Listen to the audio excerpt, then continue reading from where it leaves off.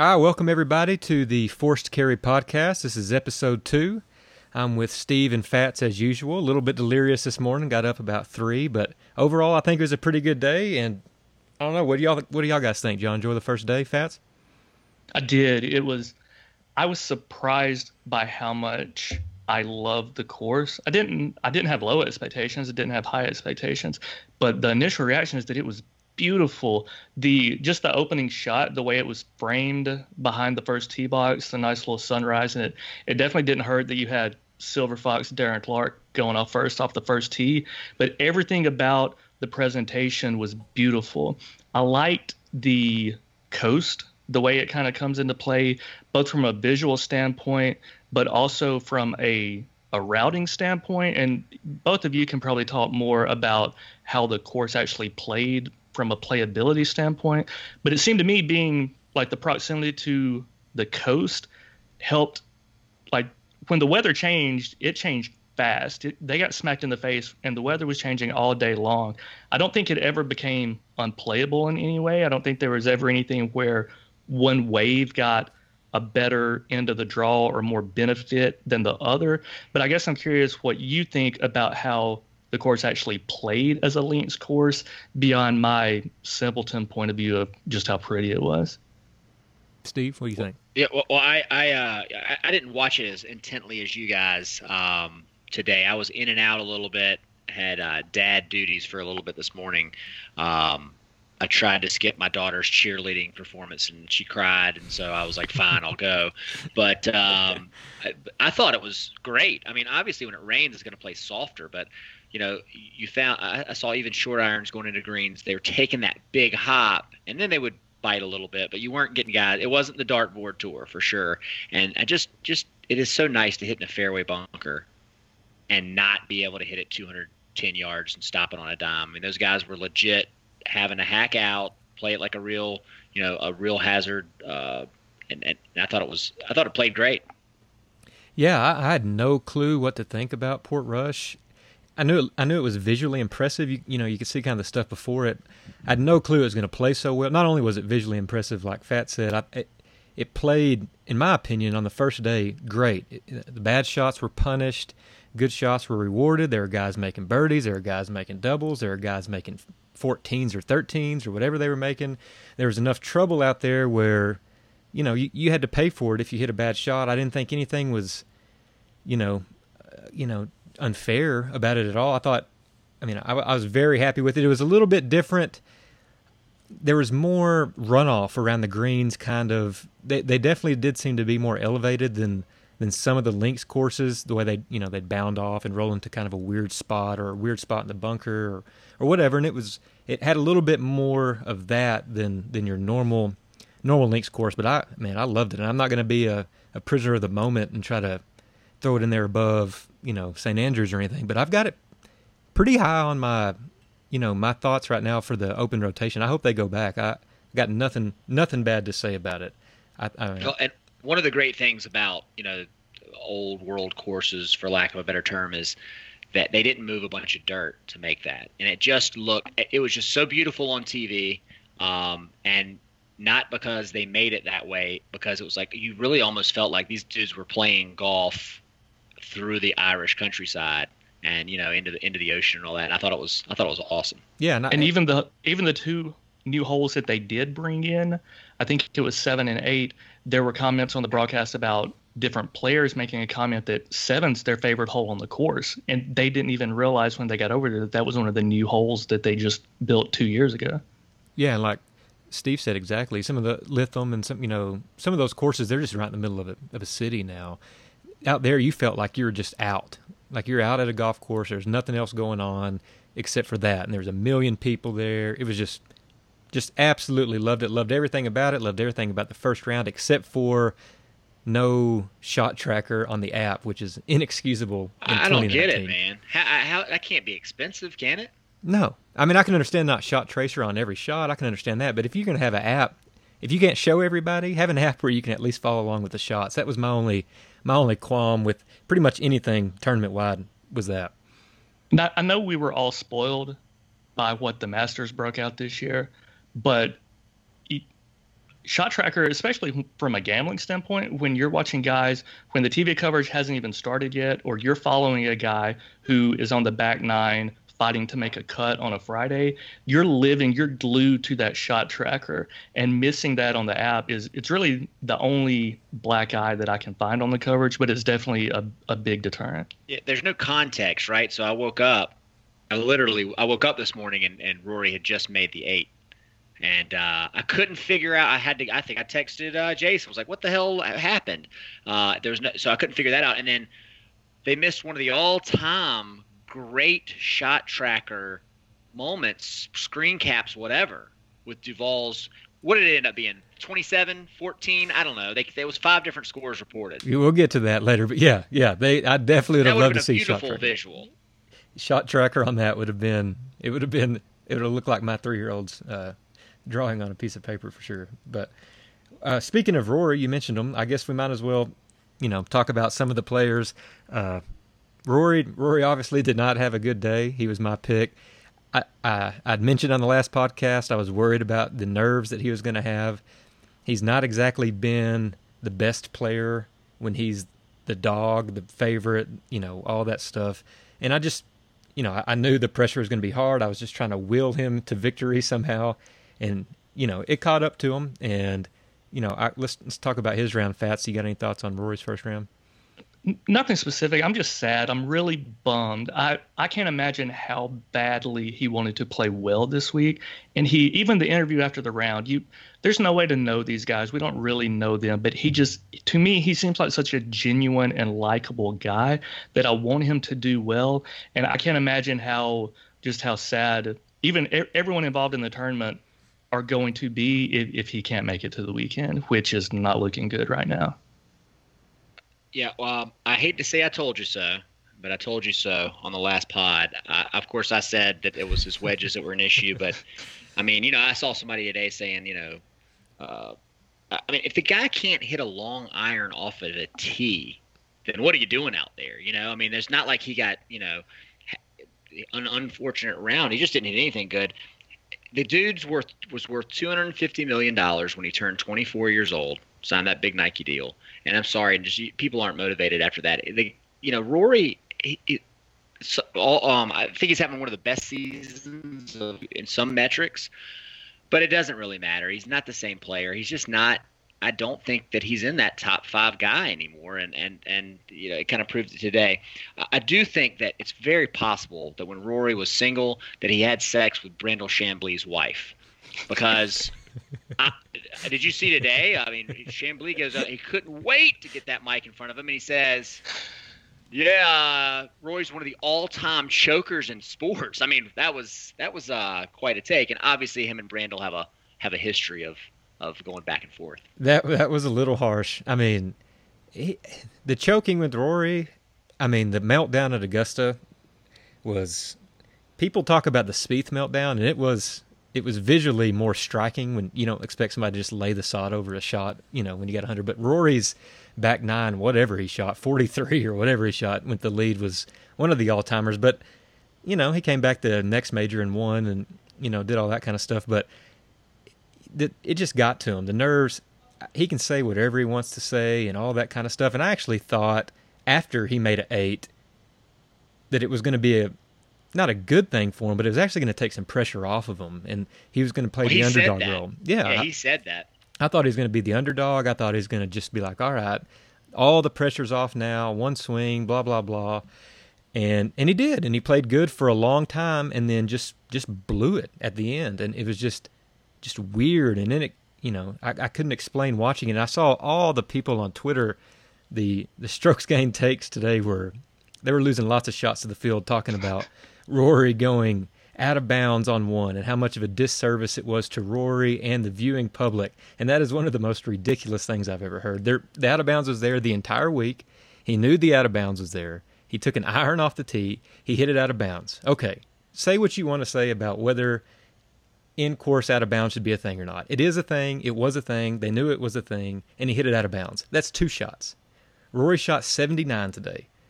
And his 2-shot penalty on one didn't have anything to do with him hitting his next shot into the rough, hitting the shot after that into the junk and playing it unplayable. Didn't have anything to do with him missing a 5-footer and then missing a 10-incher coming back after that. Didn't have anything to do with him tripling the last hole. He blew the tournament because he played terrible. He did not blow the tournament because it had on-course out of bounds on the first tee shot that cost him 2 shots.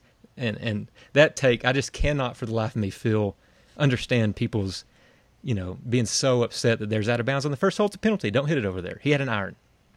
So I haven't been on Twitter or seen very much of the social media you're talking about, but I guess for anyone new to the podcast, unfamiliar to us, we should just let everyone know right now and plant our flag that the three of us love out of bounds. I want more out of bounds. Like, people should be punished more often if they can't control a driver, or like, not even a driver. What was he hitting, a 2-iron, 3-iron? Yeah, striping it on the range. Supposedly, I saw somebody on Twitter said, just watch Rory hit 5 straight stripes with the 2-iron on the range, ready for the first tee. And then... Can we get to the real like villain in this whole thing? The reason why this happened? Yeah, it's Jordan Spieth. If Jordan Spieth hadn't shanked one onto a range, it wasn't OB. He's playing over there near the equipment trucks. I think that they were like, we're not going to let that happen again.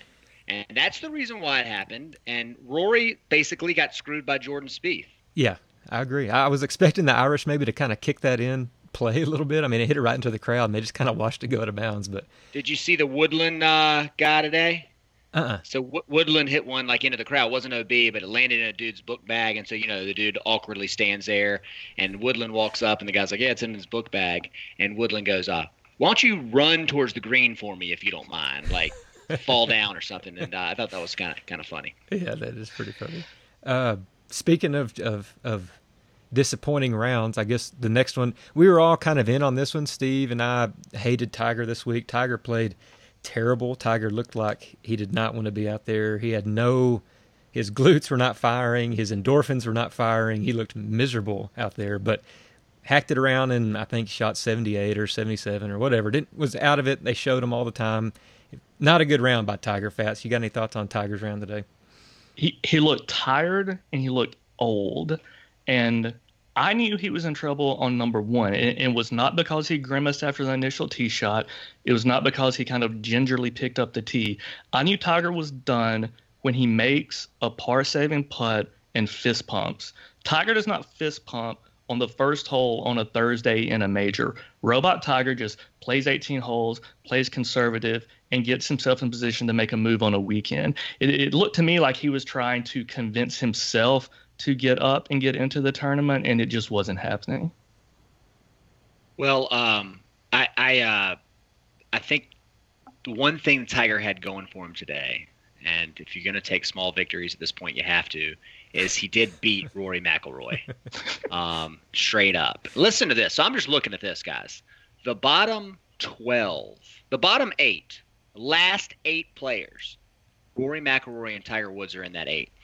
Out of the bottom 12, Adam Scott. How much money could you have made yesterday betting on the bottom in the last 10 players, those guys being? I mean, it's just pretty unbelievable that they ejected. Is that unbelievable if they shot a 75? But to eject like that is pretty crazy. And Leishman, even when you made your comment of the 85 coming from the group from either Spieth or Willett, I think it was Jay said, is like, well, it's not going to be Leishman, and then he goes out and shoots, 78? Yeah. Not good. But just skipping back to Tiger, the funniest thing I saw all day was they shoved a microphone in front of this. Actually, this is just this press conference, right? And these stupid reporters just keep asking him the same question. I'm sure it irritates him. Why aren't you playing more? Should you have played more to prepare for this? What, were you prepared? Did you practice enough? And he's like, basically like, guys, I can't practice. I have no spine, And he said, it's not like the old days when I'd spend 4 to 5 hours on the range, then go play 36 holes, run 5 or 6 miles, and then go hit the gym. I had to whip out. That's like 14 hours no wonder he got divorced. I mean, dude was, obviously Tiger likes to exaggerate, but man, he today looked like a guy in serious need of some HGH. And it makes you wonder if the guy He said straight up today that he played way too many events last year. He played 17 last year. So don't expect to see Tiger more than 10 or 12 times for the rest of his career. And 4 of those being majors. I mean, that's, you're not going to get a steady diet of Tiger, that's for sure. So he's not going to Memphis next week. Maybe he can go to Germany on the way back. It's interesting you mentioned how often we'll see Tiger, because I'm curious how much do you think we see him the rest of the year? And then there's been so much talk about whether he's going to be a playing captain on the President's Cup team. And now I'm wondering if even that is out the window. I don't know how much or if we see Tiger again after this week this year. Nothing would surprise me. I could see him. I mean, it would not surprise me one bit if he just shuts it down. I mean, I think he just really is at a point where he wants to play if he can play, be ready for Augusta, hope he can catch fire, lightning in a bottle at one of the other majors. I mean, it just depends. You never know. You never know with him. I have no clue on that. Just pure. So I really think Nick Faldo is an annoying and not a great announcer, but he had a great. I mean, obviously he played the game at the highest level, and he had a point today at the very beginning of the telecast when Tiger started kind of messing up, or the beginning of Tiger's round, and he said Tiger's wins have all been in high humidity, high heat. It was in the 80s when he won in Augusta. It was in the 90s when he won in Atlanta. When he played well in the PGA at Bellerive, that was a real hot atmosphere. I mean, maybe he's just not these cold weather events. He's just not going to be able to get his body prepared for it. And going overseas. I mean, he wasn't even good overseas. At the beginning of the comeback, and maybe he just needs to stick to the Southeast. And like you said, play the Masters for 15 years and see if he can somehow pull 4 more out of them. Yeah, play Bay Hill and play Augusta, 2 tournaments a year. Yeah, he didn't look good at Pebble either, and it's cold. I mean, cold there also. Let's see, you talked about, let's go to that group. We talked about the 85 coming from that group. Spieth somehow today got it around. You got that in front of you, Steve. Did he shoot 1 under? I think it was even. I'll check it real quick. I think it was even par, but keep going. Anyways. 1 under. Okay. Oh, my bad. Didn't mean to give credit where it's due. Hit it horrendous. How many 1 under par, how many waters did he shotgun? Oh, I do not know. I got some more info on that, by the way. I saw that is just stock. They got canned water in Ireland. That's a thing. So I guess a guy listening to our first podcast texted me. He said, "Man, I'm listening to your first podcast, and you would not believe this, but I'm drinking a can of water." I was like, what plant? And he's a normal person. He's not a weirdo, so whatever. I was happy to see him show up. He hit it horrendous off the tee today, at no surprise. Hit his irons well, putted well. He shows up at majors, and he shows up at the Open Championship. He's been in contention at the Open Championship several times, and I don't know that he's going to do anything. I was happy to see him at least play decent. I don't know. I don't think there's any way he carries it throughout the weekend. It's just going to get too crooked off the tee. And this is I don't know much about the course, but it appears to be a course suited for guys that hit it accurately off the tee, more so than they're coming into the greens. We thought ball striking, iron play was going to be strong. If you're not hitting it in the fairway, there's no telling what you're going to shoot out here today. So good to see that. So I didn't see a lot of, as much of the telecast as you guys did. Were there many holes out there where you, like Rory and DJ and those guys, just could open it up and blast it as far as they could? Even on some of the short par 4s, like the way they have the mounds in front of the green, you even have to carry the ball to a specific spot and land there. And if you do, it's going to run right up. Like I think Cantlay ended up he may have left the eagle putt short, but he had a drivable par 4, left himself 10 feet or so. But you hit to the wrong side of that mound, you've got an awkward chip, because those greens, as Jay said last podcast, they're a little more elevated than most Open Championship courses. So you're leaving yourself some tricky up and downs from runoff areas, even on some of the shorter holes that you would feel like you could attack coming in, just looking yardage wise.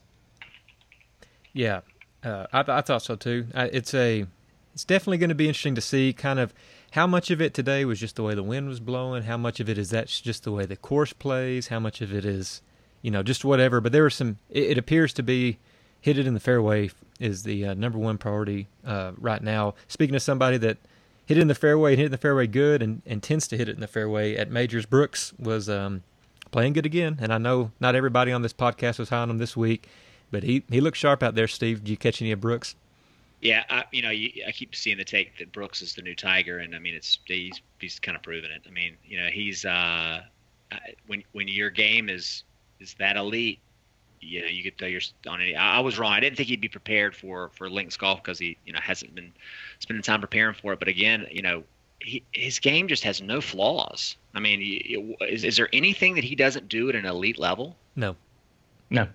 Yeah. So I mean, I still don't think he's going to win this week, but it's just one round. Who knows? But the guy he just looks like there's not a place in the world that he can't play. He's, when you think about the good drivers of the ball, like him of this generation, you got DJ, you got Brooks, you've got Rory. Rory, spotty at best, streaky putter. DJ, spotty at best, streaky putter. Koepka's a better putter than both of them. They all play their irons good. And Koepka just doesn't hit that big miss off the tee. DJ doesn't really either. Rory sometimes, he hits some huge foul balls. And Koepka just, something about that game, if you can putt and you can mash it in the fairway, he can just hang around. He's good enough. The hardest thing to do in golf is to shoot even par when you're trying to shoot even par. And play good while you're trying to play conservative. Tiger did it better than anybody. Spieth is probably the worst at that I've ever seen, and most people are. I mean, if people try to go out there and shoot even par, they start freeing up. They tense up. They just can't do it. And Koepka's got that ability, kind of like Tiger, to just go out there, and he shot better than even today. But he just went out there and just tried to play a game where he didn't make any mistakes, and he didn't make any mistakes. I think he made one bogey today, and just played solid, steady, hit it in the fairway, hit it to the green. If he made a putt, he made it. If he didn't, he made par. Just keep himself in contention. And not many people can do that. It's a special skill that he has, and it's all mental. And he's just got something up there that not many people have. I don't have much to add, and it's not from a Brooks's boring standpoint, the way you see some people talking. I love watching him, but I don't know what to say. He's a machine. He goes out every single major and does the same thing. I don't know how long this run is going to last, but I'm just enjoying it as long as it goes. And shout out to his clothing person who organizes that. Much better hat today. They took his hat and gave it to Jason Day and turned it into a shirt. I saw that. That was tough to look at. Him and Finau shared it. Yeah, I didn't catch. Did he fall down or anything today?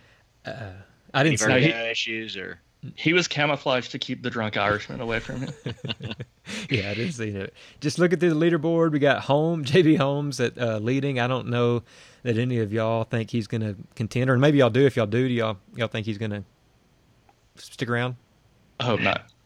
I think I'm just going to have to get on the JB Holmes train. I mean, it's a slow train, and it's going to miss most of the stops. But the guy's pretty good at golf. Yeah, he is. So and him and Shane Lowry. I mean, I don't know, that would be a pretty damn. If they're in the final group on Sunday, would we agree that a wrestling match or a MMA fight would arm wrestling? Yeah, sure. Or drinking contest. Yeah, two guys that look like they could kind of get after it for sure. I've noticed a trend developing looking at the leaderboard, and I don't know if it is just because the wind conditions today, if the course facilitates this, or if it's just pure coincidence. But I'm looking at like Holmes, Noren, Sergio, Koepka, Westwood, Finau, Rahm. All these guys in the top 10 are primarily faders of the golf ball. And I don't know if that's going to hold any weight moving forward in the week, but it definitely seems to be early anyways that the guys that hit a cut off the tee are doing better than the guys that hit a hook. Tiger and Rory's kind of big misser left, and you saw what happened to them. Duval, his big miss is a big hook, and he, whatever happened to him too. But there's not a lot of guys that hit a stock draw that is on the leaderboard. Charlie Hoffman's at T20. He only plays a draw, but it's Thursday. Kisner, maybe? So, do what? Kisner's a draw player, right? Kisner's a draw player, so yeah. He's not top 10, yeah. But Kisner's a really... He just hits it straight. I mean, if he hits a draw, it's a baby draw. He's not out there hitting, rope hooks or his miss left. I guess basically more the guys that miss it to the right seem to be having a little bit of an advantage right now, but we'll see how that plays off. It could just be a pure fluke, and I have no clue if it's going to be or not. I don't know. Let's go to any of the guys in the top 5. You want to talk about Simpson played good. Fleetwood's in the top 5. Koepka, we've already talked about him. Lee Westwood, very excited to see him in the top 5. I don't think it's going to last, but I hope it does. Rahm in the top 5. Fats, you got anything to say about those guys in that kind of top 5 right now? No, not so much necessarily the top 5, but just the top of the leaderboard in general. And I don't know if you guys have even thought about this, if you want to get into it, or if we can circle back later. But the trend that I am curious about is whether fat guys are better in the wind.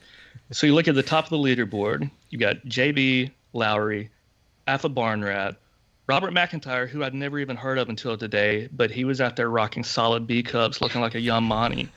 Then Rahm. Then beyond that, you got Fox, Westwood, and Noren, and I would not call them fat because they'd whip my ass, but they're both they're thick trunks, thick with 2 C's. Those dudes are just straight up pile drivers. Yes, and you said Husky. So Husky Rory, teenage baby fat Rory, shoots 61 and sets the course record, and now super fit Rory, you saw what happened to him today. So maybe it was just me, maybe that's the only trend I noticed, but maybe just that wide base helped him in the wind. And if you noticed, I think several people commented on Spieth's unusual wide stance that he was rocking today. It looked like that was weird, like he was doing the split. So maybe there's something to that. Maybe he noticed the the wide base out in Ireland seems to be the ticket. We made a lot of picks last episode. I guess we can kind of go into our biggest whiffs, or appear to be whiffs so far, and any ones that we got right. But we can start off with the ones that we were just dead wrong about. I've already spoke about Rory. I picked him to win. I thought the nerves were going to be an issue, and they were. But I thought he was going to play good, and he just completely let me down. I should have known better, but I couldn't help the story. It was too good of a story. Fats, you got anybody that you were shocked that you whiffed on? Well, not shocked. I whipped on everybody. I talked earlier about just how beautiful it looked in the beginning with Clark, but you can't have pretty without having a little ugly. And it did not take long for the ugly to show up for me. Andy Sullivan went out in the third group, but there's probably 20 of us watching. Nobody was caring about that at that point. Did the same thing Rory did. OB on the left, doubles it. The easiest hole on the course was number 2, so I was like, whatever, you make a double on number 1, you can get that back. A lot of people made doubles all day long today. Then goes to number 2, the easiest hole on the course, bogey's it. He's 3 over through 2 before there are even 12 guys on the course, just taking a blowtorch to everything I thought I built. The biggest miss, obviously, was Adam Scott, but I do not take responsibility for that. I blame Steve. I blame you, Steve, because what did we say on the last podcast? Adam Scott has one flaw. He's perfect. He's a beautiful man with a beautiful swing. But what is the one flaw he has? Well, that putter, it's awful, right? So he's got a long putter. He uses a long putter. What does he show up with today? Short putter. Now, for people who don't know, Steve has some kind of weird power, and I don't know what it is, but he called Spieth's collapse. He called Molinari going in the drink on 12 at Augusta this year. He didn't outright call Brooks' collapse at the PGA, but he was worried that things were about to go off the rails. So I don't know what you did, but somehow word got back to Adam Scott that you were criticizing his putter choice. He switched putters and then went out today and just blew up every lineup that I even thought about constructing. Well, he's a notorious putter swapper, and I can't remember the tournament, but he showed up in the final round, I want to say, of a tournament that he was in one of the final groups for with 2 freaking putters in his bag. Is that worse than Phil with 2 drivers in his bag? Way Way worse. The idea was to putt with the broomstick from 10 feet and the non-broomstick from further out. I'm sorry, but you might as well admit that you have a mental problem. Yeah, it was kind of a Samson type issue. The good Lord blessed him with so much, and his punishment was that he's going to have to be a broomstick putter. And he not only did he go back on the good Lord ditching the broomstick, he showed up and completely went against the Lord by wearing pleated pants. I don't know if anybody saw that. So he took his good looks, flushed those down the toilet, took his bad putting flaw, flushed it down the toilet, tried to do it on his own, and he paid the price. I think that's the only thing. Man, I gave away thousands of dollars in pleated pantsuits a few years ago to Goodwill. And if that comes back, I'm going to be so pissed that there's some bum wearing my $600 suit. But, now, whatever. I just, come on. Pleated pants are for bigger guys. And Adam Scott's got like a 30-inch waist. You don't need the pleated pants. It's just, I don't get it. The whole fashion today, and I know the rain has something to do with it, but for God's sakes, you're professional golfers with unlimited amounts of money and unlimited amounts of apparel contracts. Can't you coordinate your damn rain gear with your shirt? I don't understand it. I mean, black and blue, everybody knows that doesn't match. And the bagginess. I mean, Tiger looked like he was out there rocking Pelly Pelly's jeans. He had about 4 sizes too big. He looked like a backup dancer for MC Hammer. Yeah, that was rough. Steve, you got anybody that you missed on that you'd like to talk about? Oh, I missed on that. You had Woodland. I missed on that. Yeah, Woodland's not great. And I re-listened to our last podcast. I'm pretty sure I just picked Gary Woodland because was trying to throw a Hail Mary and get credit for a Hail Mary, so that's fine. Whatever. He didn't play terrible. As soon as it's just like my fantasy football draft. As soon as I got done with it, I went and Googled, Gary Woodland. I'm like, oh, his wife is literally going to give birth to a baby any second. He's going to get on the plane and leave. That's not good. So, yeah. No, I think nobody knows what's going to happen. No. And but if you look at the leaderboard, I mean, Tommy Fleetwood was one of my big guys before, and he's hitting the ball well, and I think he's going to have some staying power in this tournament. Yeah, some majors, especially majors, when it's so tight, if somebody makes a double or somebody shoots a few over or somebody just gives away a shot, you can almost kind of write them off. I never had the feeling today that if somebody made a double, they were out of the tournament. It looks like, I mean, there's just no telling what could happen. This course played hard for a lot of people today under pretty good conditions. So if that wind starts picking up or if it gets ugly, I mean, if you're inside the cut line, I think everybody's in it at this point in time, unless somebody just runs away with it. And I don't see anybody running away with it unless they just get a lucky weather draw from here on out, because there's some big numbers out there if the wind starts blowing. So it's very, very early, and it's kind of too early to say that we whiffed on people, even though I fully admit I completely whiffed on Rory.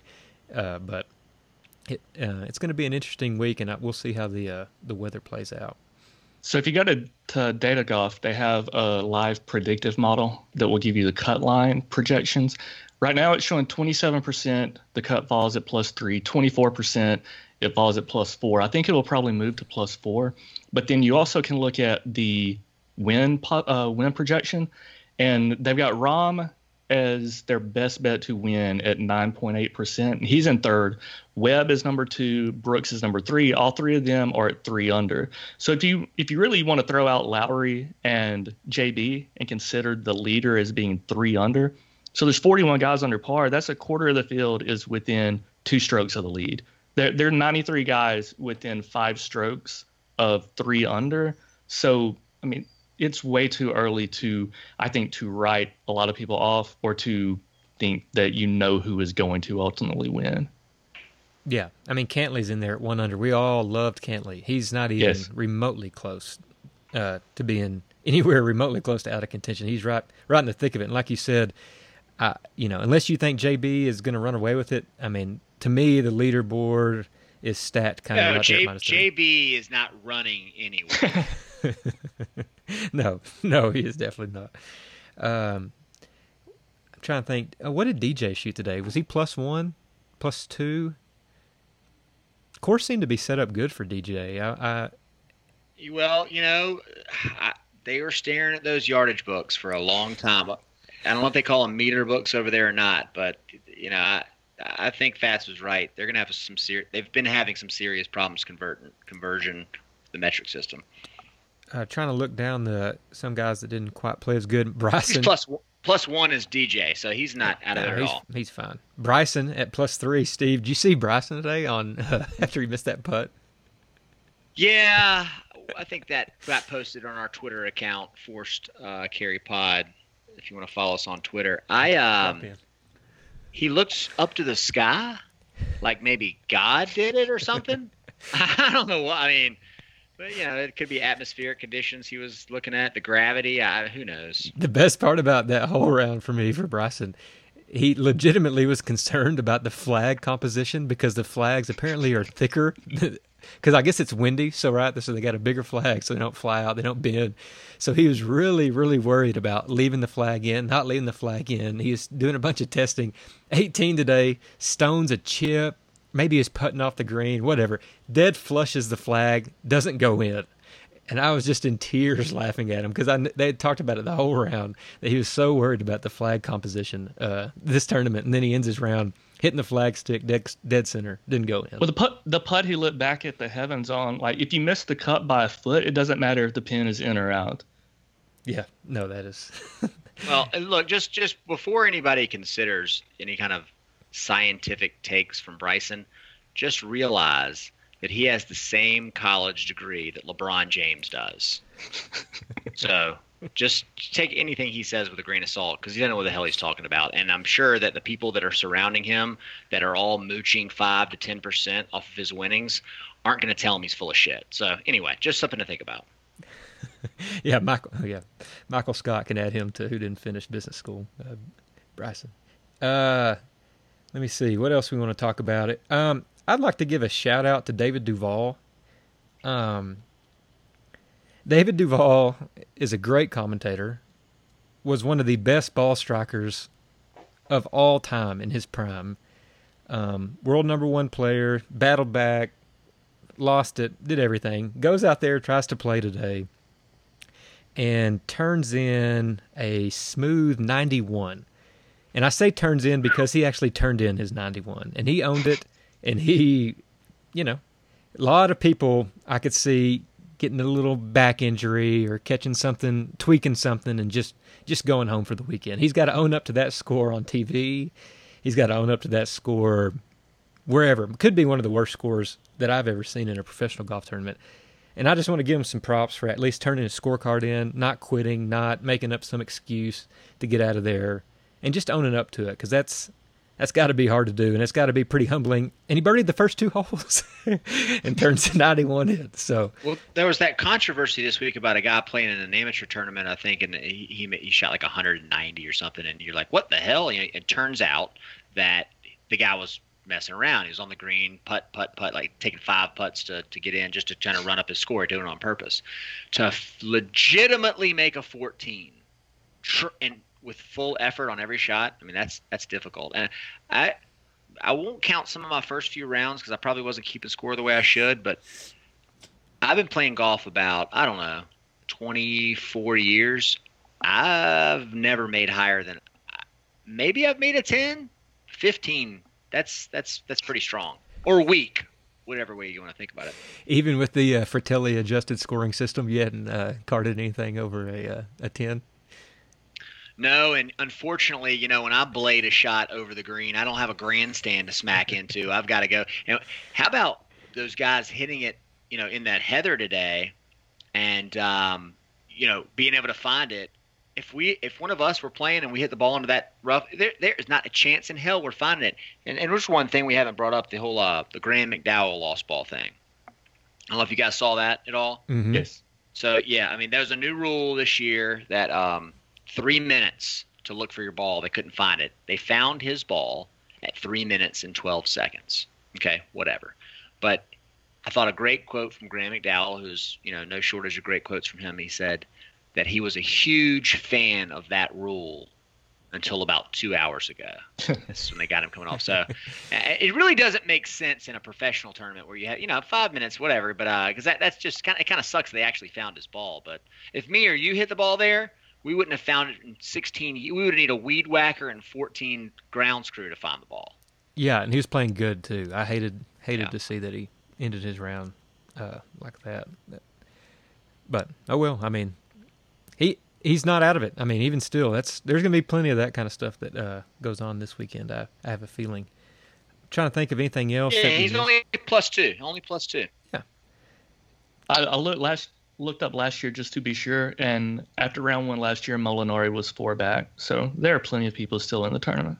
And this course is, to me, harder than that course, pending wind. So I just don't think, if you're inside the cut and you're not just way out of it. I mean, if you're inside the cut and the weather is right, or you catch a break with some weather, you're still in the tournament, in my opinion. So, I guess we'll see.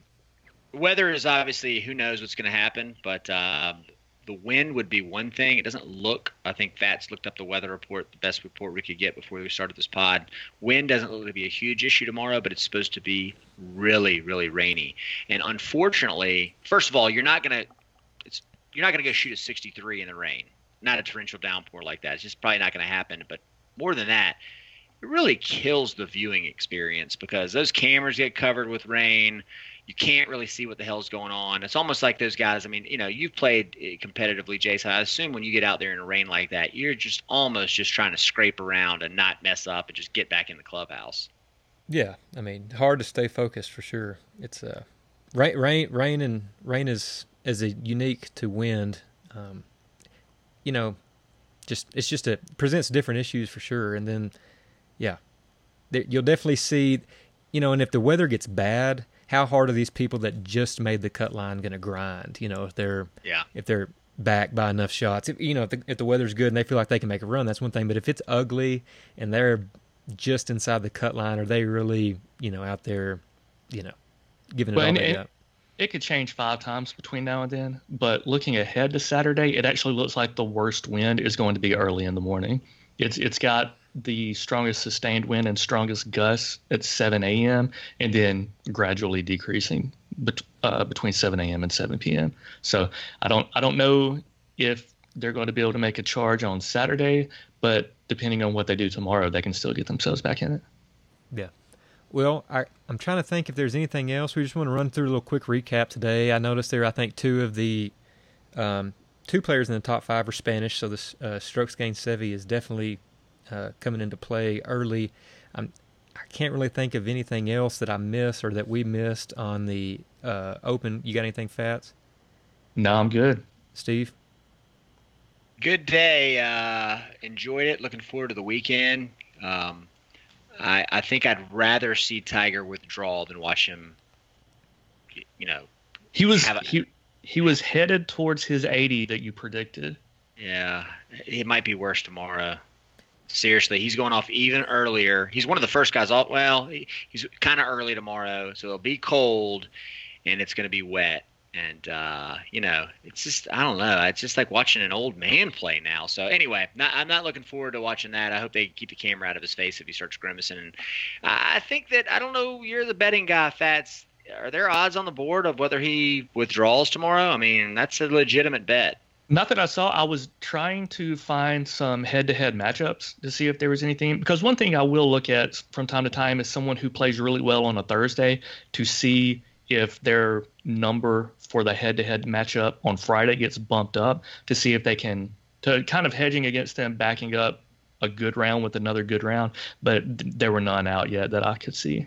Well, if there was a bet available, and it's probably bad odds, but Rory versus Tiger tomorrow, since they shot about the same thing today, no chance Tiger beats Rory tomorrow. I agree. Because Rory will do something decent. Tiger's just, he's not even going to. There's no way he breaks par tomorrow. Is there a line on Tiger tomorrow? 75 maybe? I mean, I don't know. I don't know what I would think his over and under would be for his round tomorrow. Nothing yet. They have updated odds. So 74. Brooks is the odds on favor. He's at plus 375. Rahm is second at plus 650, and then Fleetwood and Rose are both at plus 1200. But it was just outrights that had been updated. There wasn't anything beyond that I saw yet. You guys seeing Rahm keeping it together this week, Steve? In a weird way, the rain helps him, right? I mean, it's I don't know. I think that he's one of those guys. I thought he was a Sergio, where he's just Tipper's gonna keep him from winning a major till late in his career. He'll get 1, maybe 2, but the guy's just too good, man. He's better than Sergio ever was, and he's got the full pack. I mean, his much better putter. His putting really impressed me. Yeah, it just all around game for a big dude. He's like Ernie Els, right? Big dudes with soft hands are just hard to come by. It seems like, and he seems like he's got the whole package. So I'm not sure if he's going to win this week, but I don't see him blowing up. we'll see. Now he's definitely going to blow up. Yeah. You got anything else for the Open? Anybody? I don't think so. Good, man. We'll try to get back to it. We didn't talk about Phil for the second podcast. I promise that won't happen again, but I don't think he did anything worth talking about. Checked over at the Barbasol. Maybe the fast was a mistake if my fat guys being better in the wind theory is actually correct. Yeah, that could be right. I saw a guy on Twitter today that was quoted as saying that he's been to dinner with Phil lots of times and he's never seen Phil not eat. So I think Phil's problem this week is that he can't get off the tee box and has nothing to do with the fast. Duffner 5 under today at the Barbasol. Chad Game strokes putting. Yeah, Chad scrapped back from a horrendous start to shoot +2. I expect him to be selling oil field tools in the oil patch this time next year, unfortunately, but we'll keep with Duffner. And I got nothing else to say. Duffner shooting 5 under today and still being 5 strokes back of the lead is just like him being able to be a professional golfer and grab a 10. You're still losing, and unfortunately, I think I've got a stronger opinion on the Barbasol than I do on the Open. I like Josh Teeter. He's a good, strong Kentucky boy. He looks like an extra from Sling Blade. Shot 7 under. He's 3 back. I think he may gain like 4 strokes putting today. I like him this week. I just every time I think we've reached the depths of your degenerate gambling, you just go deeper and deeper, and I really appreciate that. You're welcome. All right. Well, we'll try to. We might get back together.